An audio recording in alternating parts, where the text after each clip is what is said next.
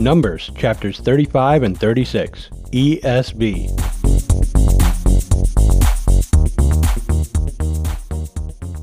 The Lord spoke to Moses in the plains of Moab by the Jordan at Jericho, saying, Command the people of Israel to give to the Levites some of their inheritance of their possession as cities for them to dwell in, and you shall give to the Levites pasture lands around the cities. The cities shall be theirs to dwell in, and their pasture lands shall be for their cattle and for their livestock and for all their beasts. The pasture lands of the cities, which you shall give to the Levites, shall reach from the wall of the city outward 1,000 cubits all around. And you shall measure outside the city on the east side 2,000 cubits, and on the south side 2,000 cubits, and on the west side 2,000 cubits, and on the north side 2,000 cubits, the city being in the middle. This shall belong to them as pasture land for their cities. The cities that you give to the Levites shall be the 6 cities of refuge, where you shall permit the manslayer to flee, and in addition to them you shall give 42 cities. All the cities that you give to the Levites shall be 48, with their pasture lands. And as for the cities that you shall give from the possession of the people of Israel,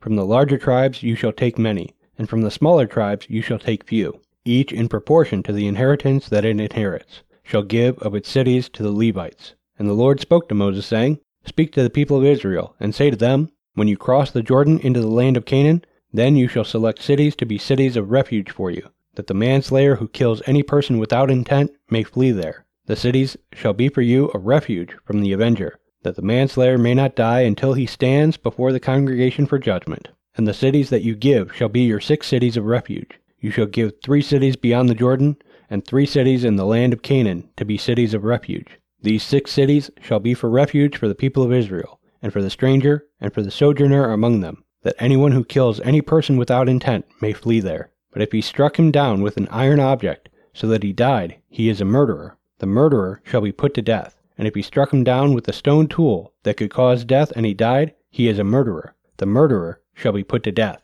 Or if he struck him down with a wooden tool that could cause death, and he died, he is a murderer. The murderer shall be put to death. The avenger of blood shall himself put the murderer to death. When he meets him, he shall put him to death. And if he pushed him out of hatred, or hurled something at him, lying in wait, so that he died, or in enmity struck him down with his hand, so that he died, then he who struck the blow shall be put to death. He is a murderer. The avenger of blood shall put the murderer to death when he meets him. But if he pushed him suddenly without enmity, or hurled anything on him without lying in wait, or used a stone that could cause death, and without seeing him dropped it on him, so that he died, though he was not his enemy and did not seek his harm, then the congregation shall judge between the manslayer and the avenger of blood, in accordance with these rules. And the congregation shall rescue the manslayer from the hand of the avenger of blood, and the congregation shall restore him to his city of refuge to which he had fled.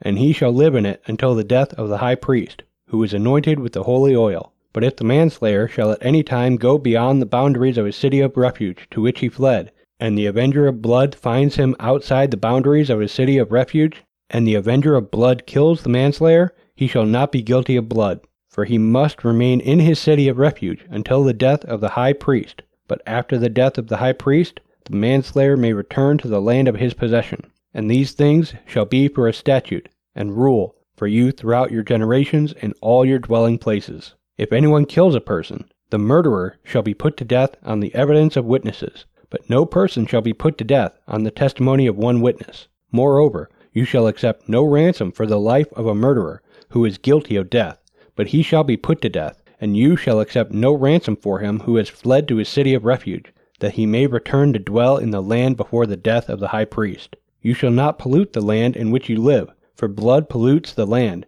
and no atonement can be made for the land for the blood that is shed in it, except by the blood of the one who shed it. You shall not defile the land in which you live, in the midst of which I dwell, for I, the Lord, dwell in the midst of the people of Israel.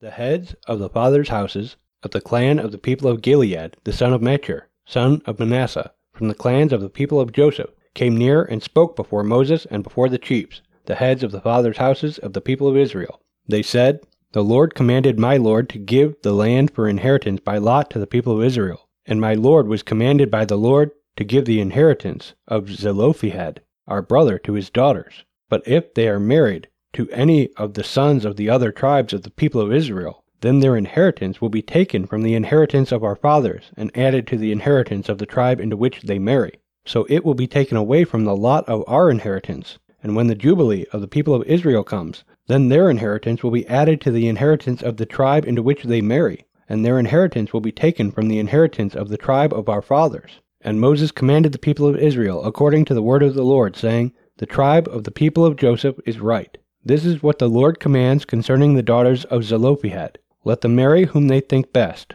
Only they shall marry within their clan of the tribe of their father. The inheritance of the people of Israel shall not be transferred from one tribe to another, for every one of the people of Israel shall hold on to the inheritance of the tribe of his fathers. And every daughter who possesses an inheritance in any tribe of the people of Israel shall be wife to one of the clan of the tribe of her father, so that every one of the people of Israel may possess the inheritance of his fathers. So no inheritance shall be transferred from one tribe to another, for each of the tribes of the people of Israel shall hold on to its own inheritance. The daughters of Zelophehad did as the Lord commanded Moses. For Mahlah, Tirzah, Hoglah, Milcah, and Noah, the daughters of Zelophehad, were married to sons of their father's brothers. They were married into the clans of the people of Manasseh, the son of Joseph, and their inheritance remained in the tribe of their father's clan. These are the commandments and the rules that the Lord commanded through Moses to the people of Israel in the plains of Moab by the Jordan at Jericho. Hey, visit MuniacFamily.com/Bible365 if you want to hear more of this audio reading plan. And if you need a new Bible, then please shop at MuniacFamily.com/ABS, and your purchase will go to help our ministry. Thanks for listening to Bible 365. May God bless you. This show has been a production of the Muniac family. Please pray for us as we continue to minister in the tri-state area and around the globe with Christ-centered programs.